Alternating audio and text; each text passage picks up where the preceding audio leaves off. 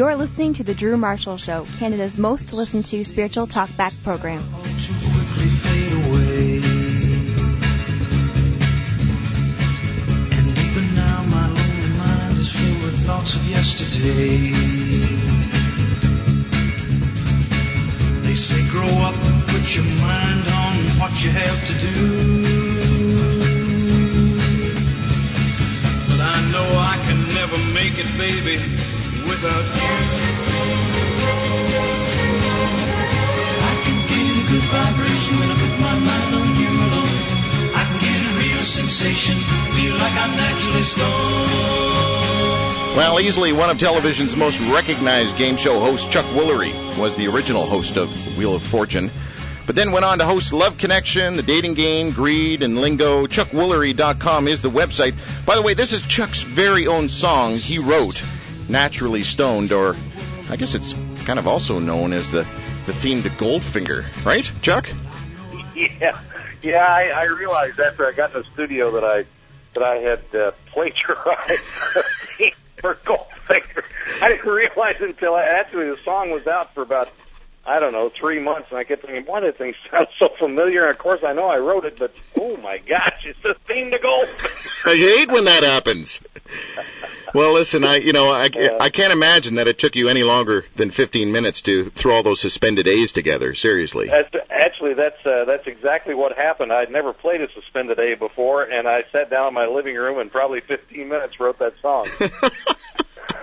It didn't take very long. Roger Miller once described my musical career as riding the crest of an undertow. I always wanted to have a quote from Roger Miller. Man. Well, I got one. If I ever write a book, that's what the title's going to be. I love it. That's perfect. So listen, how are things in Texas? You've been out throwing out the moto lures today, or you been out? I was. Yeah, I fished last night, as a matter of fact, but not this morning. Did you get a high pressure, low pressure coming through? Any changes? No, it's been pretty consistent here. It's about 84 and a little bit cloudy, but beautiful down here. Really pretty. It's on the lake. I'm right on Lake LBJ, just north of Austin, and of course it's Memorial Day weekend, so everybody's here with their boats, screaming and yelling. So it's kind of fun. You know, the biggest thing I've found successful with the smallies up here is a little thing called a Texas rig. Boy, that works good up in the weeds up here. Yeah, Texas rig's great. That's great. Yeah, we're going to talk fishing. That's great, Drew. I had no idea we were going to talk fishing. I just had a guy call me about 3 weeks ago, and he said, "Hey, listen, you know a place called Divine, Texas?" And I said, "No, but I want to go there." And he said, "Well, we're going to fish what they call tanks down here, which are really great big farm ponds. They're like 18 acres or 20 acres. They're huge." And he said, "I'm a fly fisherman, but I'd like to see what it's like to fish with a bass fisherman." I said, "Okay. I'm NASCAR, and you're Abercrombie and Fish, old school. So, I mean, I don't know how that's going to go together." But I caught him about 20-1. Oh yeah. You know, there's a guy. The biggest guy up our way is a guy named Bob Azumi. Have you ever heard of him? No. Yeah, don't worry about it. That doesn't mean anything. No, I haven't heard of anybody. Canada is responsible for probably the biggest sale I have on Moto Lure, the chugger, because they use them. They buy them by six-packs, so they use them to muskie fish with. Oh, yeah. And apparently the muskies just, they hit it once and just completely destroys the lure, and they just tie another one on and go again. Wow. But for some reason, I am this summer going to fish for the first time for muskie. I'm going to do it in Kentucky, though. I'm going to use my chugger and see how it goes. Yeah, and a nice 8-foot steel lead, I guess, huh? Yeah, right. I've never caught a muskie in all the years I've fished. Most bass fishermen catch them because it's an accidental deal. Where they're hitting and what they're using is the same kind of stuff we'd go for bass, and of course the muskie come in and just rip our line to shreds, right? So exactly. My father actually had a Kentucky state record back in the 50s or late 40s, and I think it was like a 35-pounder. Whoa. And cause that was kind of the break-off point. Kentucky's where the tiger muskie, you don't see it in Tennessee, just Kentucky. And it gets a little warm just as you go south, so it's cold enough to hold them. And he was bass fishing with a river runt or one of those old lures and caught this thing state record, held it for a week, and the doctor went out next week and caught one that was 37 pounds. Oh, man. Hate when that happens. All right, well, listen, let's get off the fishing here. You and I could rattle on about that for a little bit. I know. You got a choice here. You want to give us some highlights from your time in the Navy or some highlights from your time as a Pillsbury doughboy? Listen, the highlights of my time in the Navy will take less time because it was great going in and even better getting out. Oh, man. I cannot believe that you worked for Pillsbury. I did. I was a salesman for them. I had worked prior getting out of school. I started with Wasserstrom Wine and Import Company, so I represented Leonard Kreusch out of Germany and everything. And wine hadn't really taken off in restaurants at that time, so I had kind of new ground to break, and it was fun to do. And then Pillsbury hired me out of that to go to a 3-state area, which was Kentucky, Ohio, and West Virginia, that nobody else wanted because it was the worst, just the most depressed, and Appalachia, basically, Southern Ohio. Yeah. And so I took that over and turned a $20,000 a year territory into $140,000 a year in about 6 months. It's because of the hair, isn't it? My friends. It's because of the hair. I know it is. It was the hair. It must have been. But I was Phil Pillsbury's fair-haired boy, and then I left after about a year and a half. I went to Nashville and started I accepted the Lord right during that time, and my whole life changed, whole direction of my life and everything else. And I just kind of gave up, and went where God wanted me to go. And apparently that was Nashville, and that's where I went. And started all over again. At what point, Chuck, did you realize that economics and sociology just weren't your thing?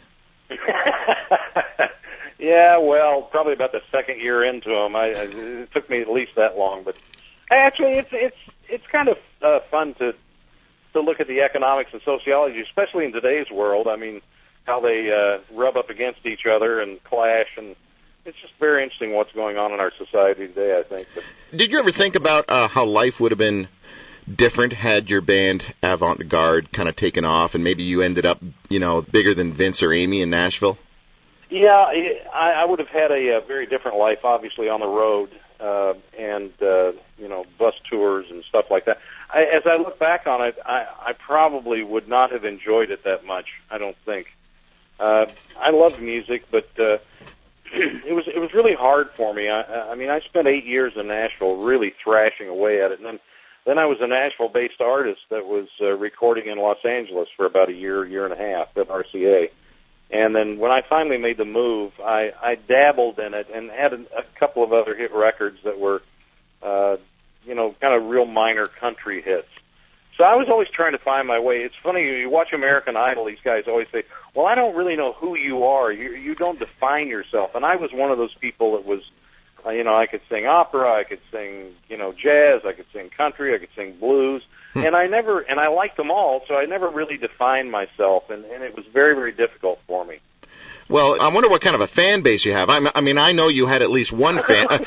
Jonathan Winters. My mother. No, Jonathan Winters was a big fan, wasn't he? Yeah. Jonathan had heard a song that I wrote, I wrote called Deja Vu, and I'd done it at RCA in Los Angeles, as a matter of fact. It was a big, 35-piece orchestra with strings and all that kind of stuff, and so it was a big kind of vanilla-sounding thing. And a friend of his came to Nashville because he wanted to be a writer. His name was Jimmy Smith, and I never met Jimmy, but he had met my co-writer, and my co-writer never mentioned this to me. And to put all this in perspective, since 1958, I guess, or earlier, when Jonathan Winters kind of exploded on the scene, I think it was the late 50s, he was like my hero. I just thought he was brilliant, and Robin Williams and I have talked about this, and Robin just gives it up, and he said, if it weren't for Jonathan Winters, I would not exist. Right. And so a lot of people had that in common. He was very oblique in his humor and very smart, and he was able to make something out of nothing and make it very, very funny. He could take linoleum and do something with it that was just really funny. Now that's a gift. So anyway, with all of that in mind, and knowing that I judged a lot of my friends on whether they liked Jonathan Winters or not, because if they didn't, I figured we had nothing in common.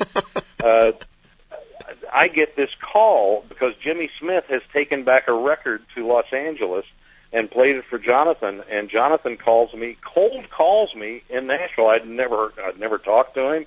I didn't believe for probably 5 minutes that it was him. I kept saying, okay, is this Larry Henley? Is this so-and-so? I kept going through a list of my friends. He kept saying, no, it's Jonathan Winters. And I made him do Maude Frickert for me. And I did. I didn't make him, but I asked him, I said, well, do Maude Frickert for me. And he said, what? Can you imagine? And I said, no, let me hear you do Maude Frickert. And so he did this little piece like that, and he said, okay, you do it. And I said, okay, and I brought up this real obscure kind of thing he'd done on an album, 40 years before, and started it like that. And he said, where in the world did you dig that up? Well, that's, you from one of your albums. Anyway, he invited me to come to Los Angeles and do the Tonight Show. And I did. I was very excited about it, and I came in to record, and so I was going to do the Tonight Show. And there's a big story that's literally part of a book that I have to write about meeting Jonathan. He didn't like me, and it was real interesting. And anyway, we eventually got all that put together. I went on the Tonight Show, and Merv Griffin saw that show. And then Merv called my publisher in New York, Al Gallico, and asked if he could get in touch with me. He did, and asked me if I would stay over for another week and do his show. And so I went on and did his show. And after his show, Merv Griffin took me backstage, and he said, I'd like for you to meet some men that I work with who run my companies and talk with them. So we went back, and as we approached the door, he said, did you ever think about being a game show host? And this is exactly what I thought. I didn't say this, Drew, but I did think this. I thought a game show host, that's a guy with a bad mustache and equally bad jacket that cares nothing about what you have to say. I'll never forget thinking that. And I thought, I couldn't say that. No. So, because I thought he was being complimentary. And so I went in, and they asked me to stay over, and I did, and that was Wheel of Fortune. I can imagine. Go figure. God was definitely in that, because I was the most reluctant game show host. I didn't want to be a game show host. Yeah, but I think that's what made you such a good game show host, is because you didn't fit the formula. No, not in any. I had no clue what I was doing. I literally changed game show hosts and how they dealt with audiences and how they dealt with their contestants by virtue of the fact that I was totally ignorant. I had no clue what I was doing, and people seemed to like that for some odd reason. That's why people listen to my show. Yeah, all of a sudden I watched Bob Barker being really nice to people. I thought, well, it's not like he didn't used to be that way. It was funny. It was funny. I mean, I thought it was humorous. Look, Christmas '81 must have been just wild for you. Saying goodbye after, was it 7 years of hosting Wheel of Fortune? Yeah, 7 years. Merv and I couldn't come to an agreement on. It's really funny. Merv's passed away now, so I'll talk about it, but I wouldn't talk about it before, because quite frankly, Jonathan Winters and Merv Griffin are really responsible for my career, and I have to be grateful for that. But sure. Merv was not very nice to me. He didn't like me very much because I was kind of rebellious, I guess, in some ways, and wouldn't do everything he asked me to do. And so he claimed that I came in to talk to him, and I said that God had told me how much money I wanted to make. Well, I would, number one, if anybody knew me, I would never, ever say something like that, no matter what my testimony was. It's just not how I'm built. And so he said I didn't agree with God, and so I fired him. He didn't actually fire me. We just couldn't come to agreement on money. Well, the real story behind that was NBC was ready to pay the difference, the weekly difference, and he said, if you pay him, I'll take the show to CBS. He was mad at me. Well, yeah, but hold on. Well, he was more mad at NBC for wanting to top it up $100,000, right? Well, I don't know. I mean, he was just mad that his authority, I think, was undercut more than anything else, that it was disrespectful, I suppose. Yeah. It's hard to say how people think, but I would guess that that's probably what it was. And so he just said, he gave him the ultimate thing. He said, you do this with Chuck Woolery, and I will take the show to CBS because my contract's up too. And he hired Pat Sajak, and the rest was history. Well, you've talked publicly about maybe feelings of regret over that whole kind of negotiation. Well, it's a strange thing. When you're younger and you're new and, come to think, I was only supposed to do that show for 13 weeks. I wasn't supposed to do it for 7 years. And I kind of felt stuck, even though I had the number one show on television as far as daytime. I just felt stuck because it wasn't anything that I ever aspired to, and I didn't appreciate where I was and what I had. And I thought, well, at least what I was negotiating for, just so the audience knows, is I was trying to get parity in the marketplace with everybody else that I was up against and was beating. They were making more money than I was, and they were making more money than after 7 years than Griffin had approached me to continue for another 7-year contract. And so it was a very interesting lesson. Number one, I was right, but I lost the job. So being right all the time doesn't really cover where you're supposed to be. And there was a big spiritual lesson involved in this. So my regret was I felt like probably God wanted me to stay there, and I kind of didn't get into that. I really kind of listened to my press, the people around me. Right. and did things that I probably would not have done had I thought it through. I just bitten the bullet and said, this is going to be made up someplace else, obviously, and obviously it was. I mean, the difference is that I'm Coach plucking a banjo, talking to a goose on an American Airlines, and Pat Sajak's in a G450. So basically, it turned out that your 1969 solo release was sort of prophetic, right? I've been wrong. Oh yeah. Yeah, exactly. Yeah. It just it was really funny. I've had very few prophecies over me in my life, but Jack Hayford actually prophesied over me, and it involved all of this, and I didn't see it. I was just so blinded to it that I didn't see it. So, quite frankly, my regret was that I didn't really follow what I felt like God wanted me to do. I followed my own heart, which was the wrong move to make. So that's what I regret. Yeah, but Chuck, I mean, seriously, it wasn't really the money as much as it was the kind of attitude. But then I was reclaimed. Lord can always take garbage and turn it into gold. So and He did with me. But they were pulling a 44 share, were they not? Yeah. Yeah, it was huge numbers. They were just enormous. Yeah, yeah. All right. Well, I've also heard that the executive producer of Love Connection, Eric Lieber, was kind of a tough cat to work with. Yeah, people would call me and say, "Can you get me a job on Love Connection?" I said, "Yes, but I won't." I said, "Why?" I said, "Because I want you to like me for the rest of your life, and if you go to work for Eric Lieber, you won't like me and never speak to me again. So I'm not going to get you a job. Sorry." And most people didn't understand it, but I was right. Yeah. He was pretty tough. Well, you're not the first person to say that, so that's not new. That's not new. Well, it was, his best friend said it to me one time. I looked at him and said, "Really?" Because I'd just gone to work there. I said, "Oh, really? Is that right?" He said, "Oh, brother, wait. Just wait." Yeah.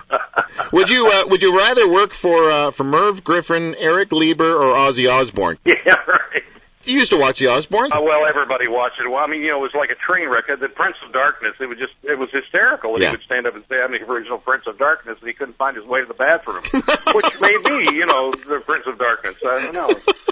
I always felt like the Prince of Darkness, his greatest invention was probably the fly, so, the first time I spoke, well, actually, Pat Boone was on last week, and that's kind of our connection today, and Pat tells his Ozzy Osbourne story about, the Osbournes. And he bought the house next door. Yeah, being know what? The funny thing about that, before you get into the Pat Boone story, I almost bought that house. Oh, really? Yeah, like a year before Ozzy and his family moved in. By the way, I've never met Ozzy. I'm talking about him like I knew him.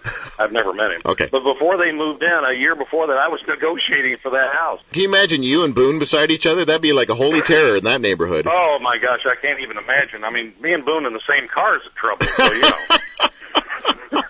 Well, he always tells a story about Ozzy saying that Pat Boone is the best neighbor we've ever had. He never called the cops once, And, yeah, right. Anyway. Boone's kind of an interesting guy. I've always loved Pat. Pat's godfather to one of my children. And so I've known Pat and Shirley, for 30-some years, I guess. Yeah. And Pat, does the tattoos and all that kind of. He does really silly, and people think, well, that's so dumb. What is he? Listen to this. Pat Boone, I'm just going to give you a real quick synopsis of Pat Boone. Okay. Pat Boone was a 4.0 student at Columbia. He had a family of 5, 4 girls and his wife, I think family of 5, and a full-blown career. He's not stupid. Yeah, exactly. He's a pretty smart guy. Exactly. All right, well, folks, on the phone with Chuck Woolery. Chuck, some people might find it a tad ironic that the host of the Dating Game and Love Connection has been married 4 times. Listen, you think they find it ironic. It's more than ironic to me. I never expected to be married more than once. Listen, that's a story. That is, if you're going to write about anything, you've got to write about that. These marriages, seriously. I can hardly face it myself. Is it fair to ask the one and only Chuck Woolery what the secret to a happy marriage is? Is it getting married at the Bellagio? That's got to be the secret. Well, it's funny. As you go through, you would think that someone who has had failed marriages on one side or the other over their lives really wouldn't have much to say on it. And yet at the same time, it's almost like the NASA proving ground. The missiles go up, they blow up, they fail, they fall over. And through that, you finally learn how to get one launched. So it's funny. I think maturity comes in different people at different times. I don't care who you are or how you carry yourself. Obviously, I was very mature in choices that I made and things that I did, and I hope that I can show my children to be a little more. How should I put it? Use a little more discretion than I did. I just made bad choices, really, more than anything else. And some of the women that I was married to made bad choices than me, too. We really didn't have much in common. Right. So, you've got to be friends before you can be anything. Well, Chuck, some of the Jesus people are going to hear the fact that you've been married 4 times and you're Mr. Jesus guy here and sort of go, whoa, what's that all about? Seriously. I know. Hey, listen, I was supposed to speak at a church not too long ago, and they had already sent the money in or something because they were going to pay me to come in and do it. And I said, okay. So they sent the money in. Well, they found out I've been married more than once. That's how I like to refer to it, Drew, if you don't mind. Sorry. So anyway, they found out that I'd been married more than once, and they called me and said, well, we just can't have him speak to our congregation because he just doesn't have the authority to do that. And my agent was just, you can only imagine how a Hollywood agent would have handled that remark. Yeah. He said, are you kidding? I know you, Chuck. You're nothing like it. And I said, look, Fred, it's okay. Send the money back. He said, well, they won't take it. I said, well, send it back to them anyway and tell them that I understand, and I appreciate that. Yeah. And that's quite all right. Yeah. Well done. Chuck, who stood up for you with Kim at the Bellagio? You know what? All my friends are dead. There was nobody left, so my son did. No. Yeah, my son actually stood up for me, my 19-year-old. Okay. And then Mark Young.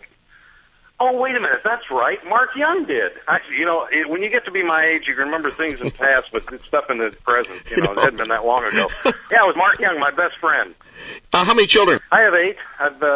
They're by hook and by crook. I adopted one. I've got some stepchildren, and I remember looking at my now wife 5 years ago, and I said to her, we were outside of a venue where we'd gone to see a concert, and we were in the car, and there were all kinds of cars around, and she said, it was like our 3rd date, and she said, well, Chuck, how many children do you have? I said, 8. 8? Are you kidding? I said, no, I've been responsible for 8 children. I said, I got a couple of them are, a few years older than I am, but other than that, most of them are younger. And she said, oh, is that a joke? And I said, I was hoping. So she said, and I knew the next question was coming. I was looking out from the windshield, and she's sitting there very quiet, and she said, well, how old are you?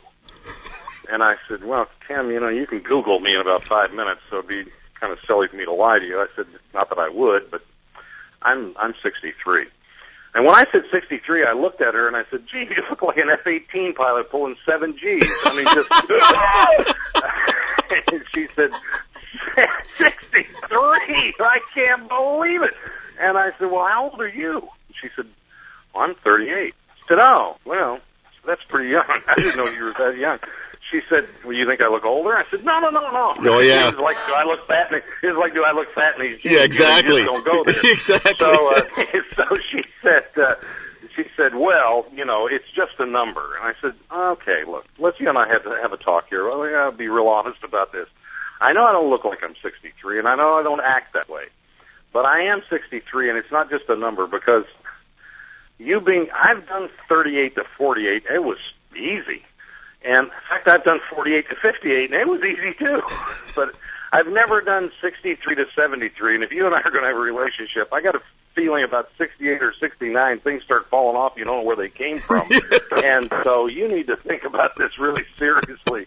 She made the move anyway. Eventually, I think about 2 years later, we were married. So yeah, you guys have got a bigger spread than Frank and Kathy Lee.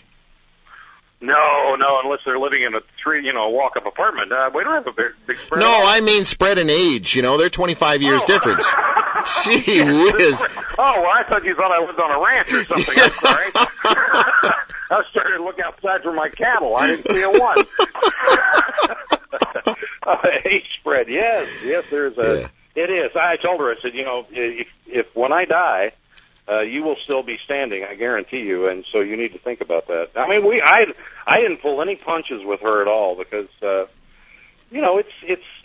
think it's difficult for a woman who picks an older man, and she's much younger, and Kim's very pretty and very talented and very creative, and she has a lot to offer someone. And I said, I hate for you to give up your life for me, and she said, well, I don't care. So, well, that was romantic. Like that. I don't care. It's like, okay, that's how you feel, and let's go. Chuck, obviously 1983 was a tough year for you. Can you talk to us a little bit about Chad? Yeah, I can't. It's hard for me to do it.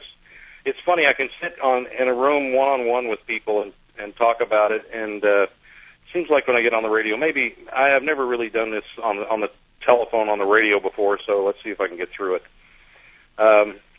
Chad was my 19-year-old, and the family had been skiing in Mammoth, California, for that weekend. It was New Year's weekend of Christmas or week. And I had Kitty, Chad, Carrie, Melissa, Jennifer, and Courtney. So all those children were with me.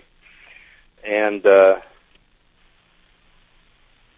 so I was married to Terry Nelson, who was David Nelson, who's Ozzie, Harriet, Ricky, and David. David was my father-in-law for 17, 18 years.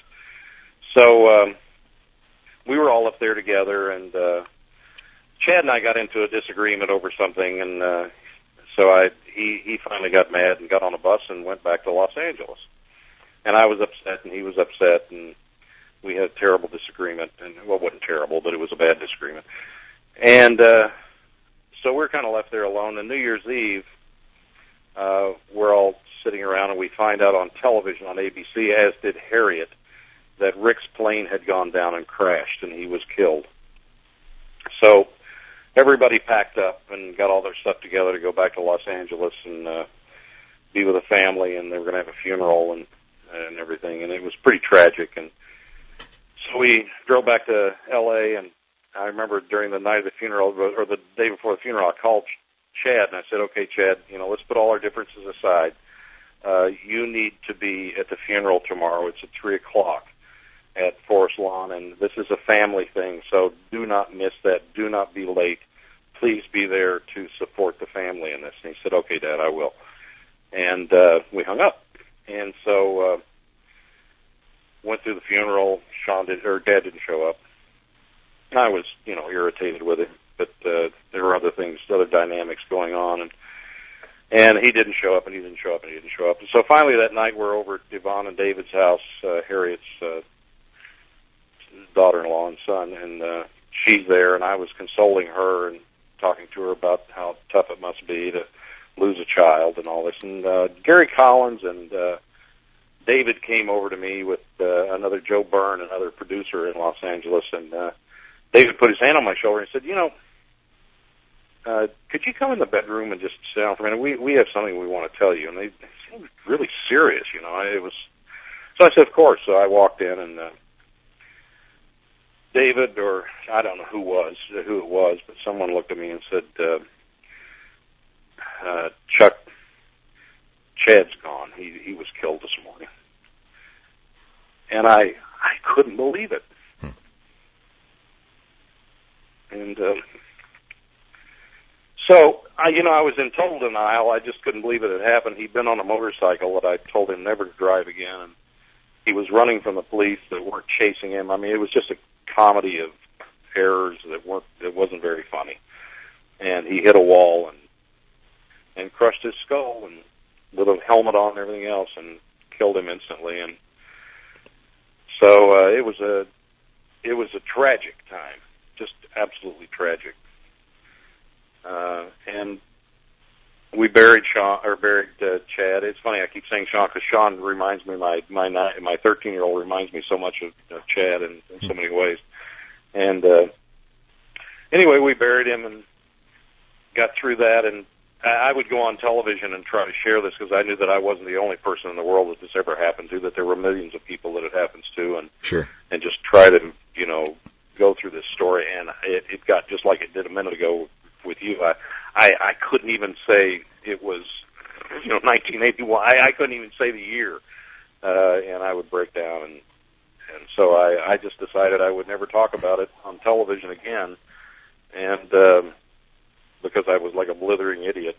It never leaves you. I mean, so out of order, and anyone who's lost a child knows that. It's a tough time to go through. And he was a very, handsome, funny, smart, bright child, like so many other children in this world that you lose, and young man, actually. And it just seems like such a waste. But, and then I even had a vasectomy. I wouldn't have any more kids. I said, that's it. I don't want to have any more children. And then I had a vasectomy and had 2 more.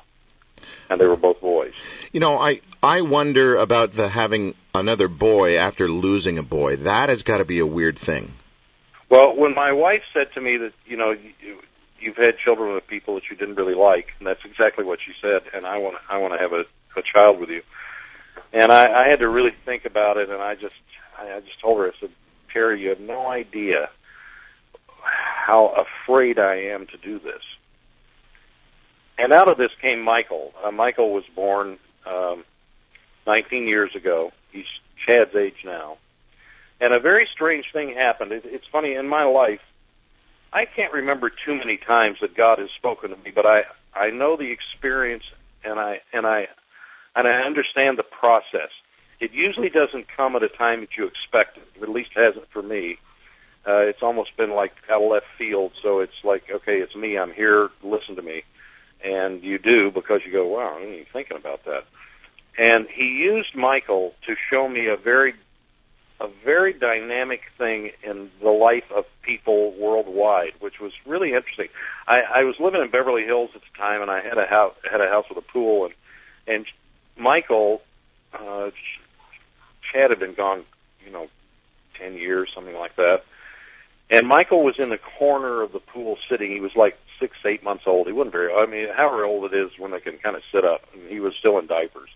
And I was looking at him and kind of holding his shoulders and propping him up, and I was telling him how much I loved him and how much he meant to me, and talking about his blue eyes. And I was just pouring, one thing after another out of my heart for this little boy. And tears were welling up in me, and I was just how much he meant to me, and God stopped me right in the middle of it. And I wasn't expecting it. It just shocked me. And when God speaks to you, it's usually in like what I call a microburst. It's like, bam, a lot of information or something really important comes in a millisecond and it's gone. Yep. And so he said, Chuck, that's exactly how I feel about you. Wow.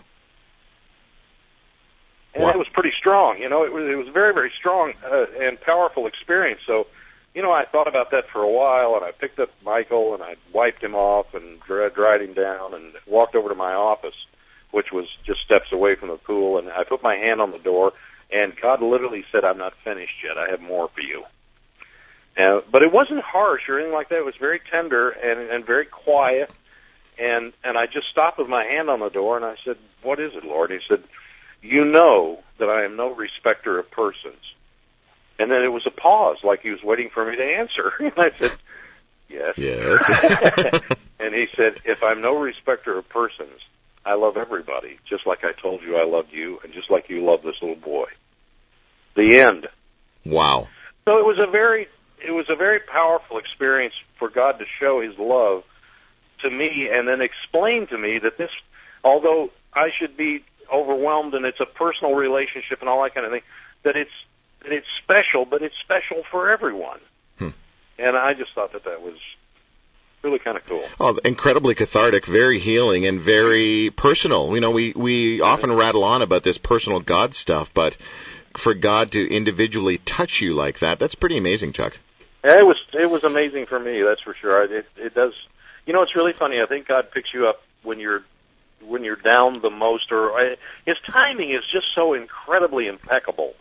He finds a time to talk to you and do for you and prop you up when you maybe don't even think you need it, but you look back and go, that's exactly when I needed it. Earlier in the show, it's funny that you should describe what you just described, because earlier in the show, we asked a question. A lady wanted to know if she's the only one out there who feels that her faith wouldn't survive if her daughter was abducted, sexually tortured, and raped, because there's a story going on up here in the Toronto area of a young girl, Tori Stafford, and they've just arrested somebody in her disappearance, and the speculation is pointing towards a lot of nasty stuff. And this lady is saying, I'm not sure whether my faith could really survive that sort of thing. And I think most parents look at God and go, mess with me all you want, just don't touch my kids. Well, I have a feeling ultimately that's what God's going to say to Satan. Mess with me all you want, but don't touch my kids. Wow. It's very difficult to look, we live in an evil world. Satan is in charge of this world, and we're the only conduit that God has to change this world. And that's what and ultimately, that's what I think we were created for, was to change the dynamic of the spiritual world, and God uses people to do that through His Holy Spirit, through the power of His Holy Spirit. There are a lot of things that go on in this world that are unexplainable, and I'm certainly not smart enough to explain them or to understand them. And I know that though we look through a glass darkly now, there will be a time when we see it, crystal clear.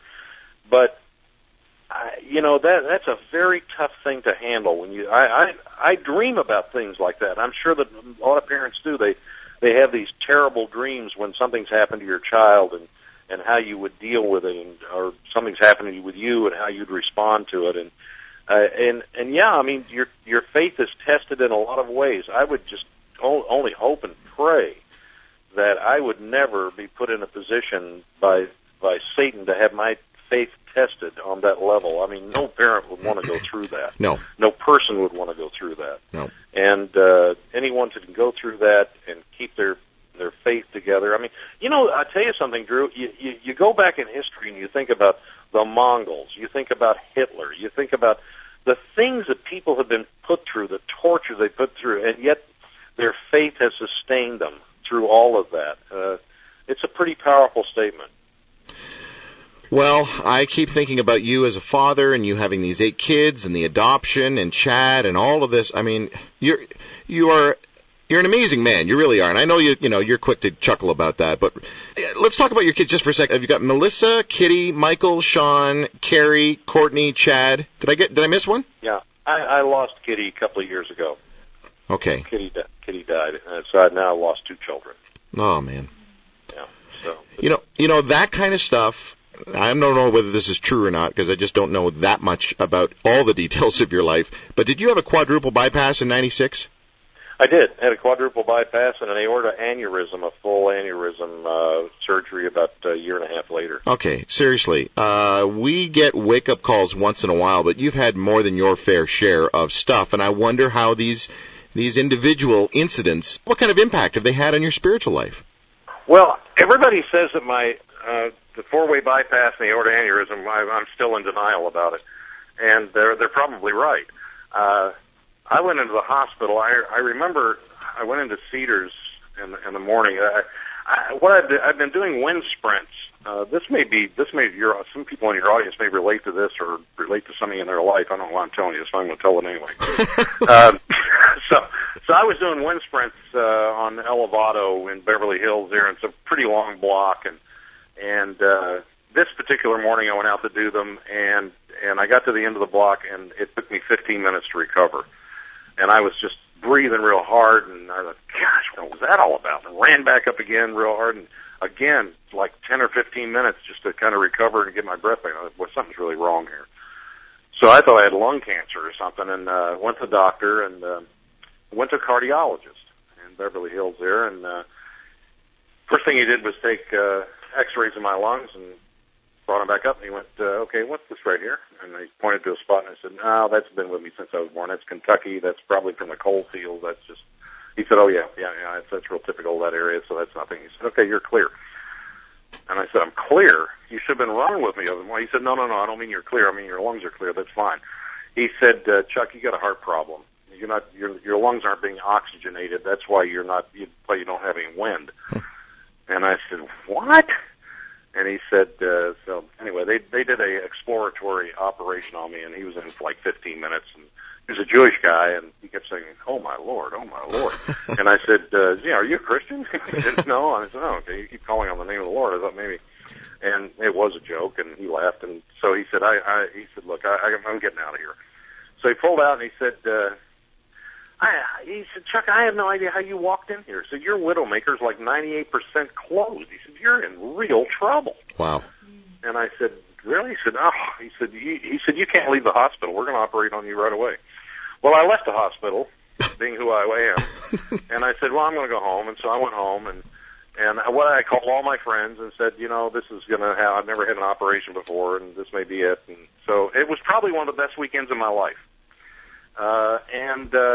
So Monday I showed up to the operation, went into the theater of operation. I'm laying there, and they apparently had me sedated. I don't know about this because only the doctors and nurses were laughing about it and talking about it. I apparently, after I was sedated, sat straight up on the table and said, look, I'm the only conservative in California, and Bob Dole's running for president. If I die, somebody's got to take my place. Who's going to do it? And I laid back down and went to sleep. I didn't know I did it. Somebody told me about it. I told Elizabeth Dole that. She just about died. So anyway, I did that and came through the operation. Well, the first thing I did was I was ICU or whatever that is, intensive care, I guess. Yeah.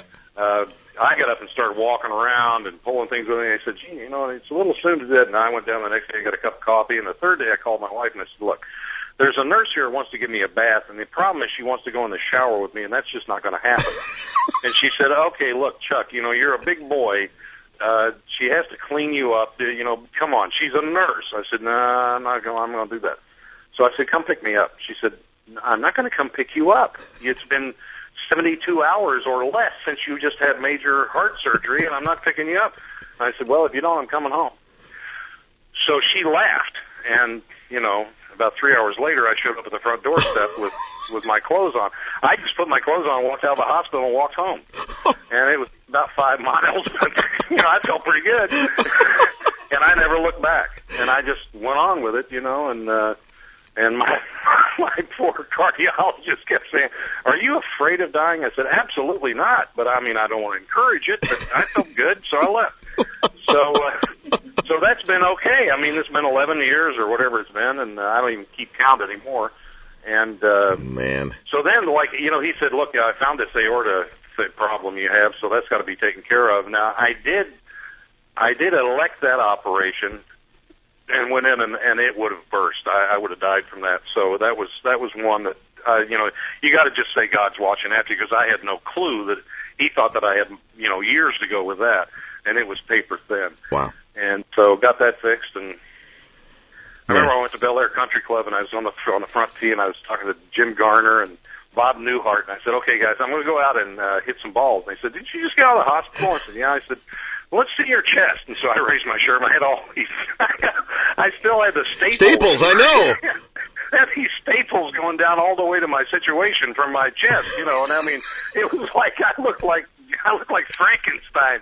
And they said, do you really think you ought to go out and hit balls? I said, well, if you start hearing things like, bing, bing, I said, you'll know. I'm coming apart. Just come out and get me and bring me in. I think I hit 3 balls. I went, okay, this is not a good idea. And I went back home. Oh, my goodness. I didn't have an interesting life enough. I try to add just a little more spice to it man. By doing stupid things. I can imagine Bob Newhart calling you Herman Munster from that point on, Yeah, right.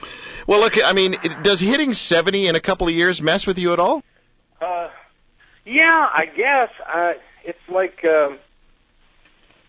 I've been accused of being the Dick Clark of this and all that kind of stuff. Age is yeah, I think it does. Yeah. The thing that I notice more than anything else is when people make decisions for shows now. See, I've done like 5 or 6 shows, which is kind of unusual for someone like me. Most people do 1 or 2 shows in their career, and that's it. Right. Sometimes they last a long, long time. But, the longest lasting show I had was Love Connection, which is 11 years. But everything else has lasted about 7 years with the exception of Greed, which was 2 years. And so I'm kind of looking for my next show, but I think the producers in Los Angeles are thinking, like he's 68, in 4 years he'll be 72. I don't know, we really want to spend the money, and so when they look at it like that, it comes home to me that my age is probably in the way of working, and I love to work, so that's a little tough. Well, there's always Mr. Dingle. You could go back to that, maybe. I could add no makeup. Perfect. 80-year-old mailman. That's right. That's right. Doing a Jonathan Winters voice, by the way, if you think about it. Yeah, exactly. Well, that's when you mentioned that voice, when Jonathan Winters said, I want you to do it back, I thought for sure you pulled Mr. Dingle out of your hat, right? So, no, I did Monty for him, but I was in the kitchen laying linoleum. Monty. I had to take some empties out. I love Maud. Maud was great. Oh, yeah, classic stuff. Classic. Well, listen, before we say goodbye, I know we've talked intermittently, and it's woven quite naturally into your story. And Chuck, I mean, I'm talking about your spiritual life. When it gets naturally woven in, it just comes across so authentic. So thanks for being an authentic Jesus guy. Way to go on that one. But what's the origin of that? Did you grow up in a God family? When did you first buy into the Jesus stuff? I was a Presbyterian for till I was 24, Scotch Presbyterian. So, you know, I can't even explain that other than it was pretty religious. Yeah. I mean, that's the only way I can explain it. It was kind of, you know, orthodoxy and religious and all that kind of stuff. My father grew up in that church, and it was pretty stiff, pretty cold. I mean, the people were delightful. It had nothing to do with them. It just was kind of an interesting doctrinal kind of position. And when I accepted Jesus, it was because of a guy named Bubba Fowler, who was part of the group, who was a youth minister, and I really took the initiative. He didn't really push on me. I looked at him and asked, you know, what is it about you that's so different? And he said that, and I kind of went, oh, really? I think I've heard that before. But time went on, and finally I was curious. I said, well, you know what? I want this. And so I accepted the Lord, and things really changed for me. It really did change my life, and I expected it to. I think that's the one thing that when I accepted the Lord, I really expected Him to keep His word, and I wanted to keep my word. Little did I know that I would be the one who fell so many times in my walk with Him, but He never did, and through many kinds of miraculous things and everything else, He really held it together. And I was also able to lead my father to the Lord just before he died, and he wasn't on his deathbed when it happened, but it was before he died, like a year before he died. That's amazing. And it's just been a powerful influence. It also, I think if you're a true believer, you also really are so aware of your weaknesses and what you can't do in life, what you really think you can. It just can't be any arrogance at all. The great thing about it, Drew, is I never felt responsible for my career or my success. And the reason I haven't felt responsible for it is because I know God put all that together. I really don't know why. I don't know why He's blessed me the way He has. I mean, I've had my problems, and I've had problems in my life, but I think most of us do in varying degrees. But I know that I'm not responsible for it other than showing up and being willing and trusting Him. And so it's been a wonderful, it's always a wonderful walk with the Lord. You know, I kind of find myself being jerked back and forth like a yo-yo, but the problem is my finger's on the string when that's happening. And, you know, it's once I get my finger off the string, it's a much more pleasant experience. But I guess it's just human nature to want to control. And I'm not really a very controlling person. You know, I'm really not that way as a person. And yet even I step up to the plate and try to control things that I probably shouldn't even get close to, thinking that I can do it. Well, you know, Chuck, I didn't know a lot about this prior to getting you on the show. We had a quick little chat last week, and, you know, I'd love to have you on, hear your spiritual journey. But one of our themes for our show is celebrities and the rest of us living messy lives with a real God in the middle of it. And I often quote a guy named Mike Yaconelli who wrote a book called Messy Spirituality. He's kind of a mentor by distance for me.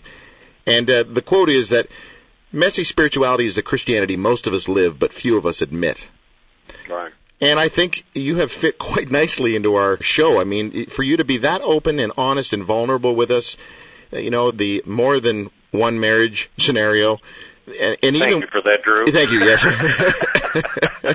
But even, you know, with Chad and even with Kitty, which is something I didn't know, I mean, dude, you have gone through the ringer, and here you are still saying, okay, I'm still following Christ. There's mess. I'm not perfect. I've struggled with this, that, or the other, and I've gone through the challenges, but I'm still here at the end of the day going, yeah, I'm following Christ. Well, you know, I appreciate the fact that or the nice things that you've said about me, and I'll accept them. And but I must tell you that without the Lord leading me, I always think about the column of fire and column of smoke. I guess I almost kind of visualize that as saying, you know, God is with me. God is prepared me for this. God's prepared the journey. God's leading the way. God's preparing other people to meet me.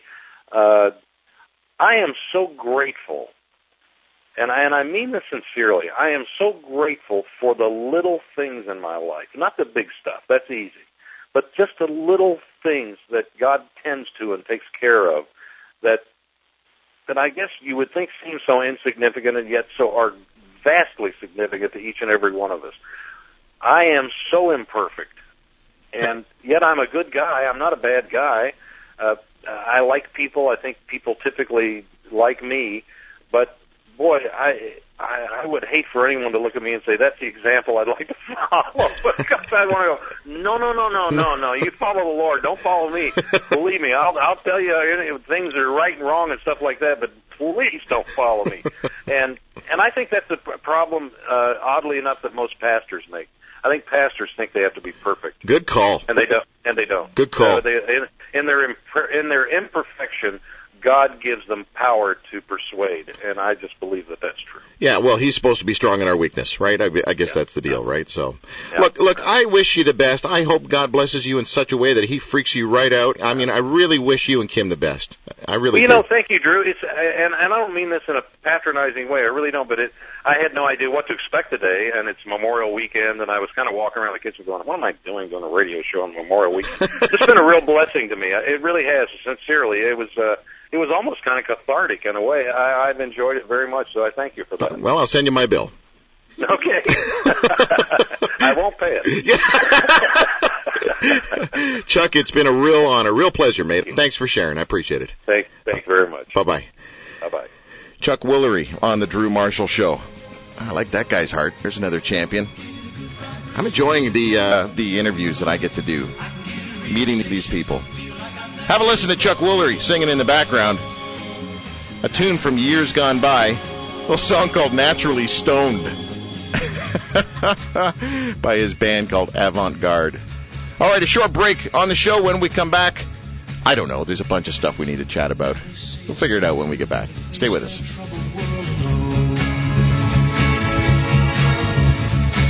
But I know I can never do it while I'm standing on my own. Like what you've heard? Listen again online at drewmarshall.ca. Just one thing that they do not seem to understand.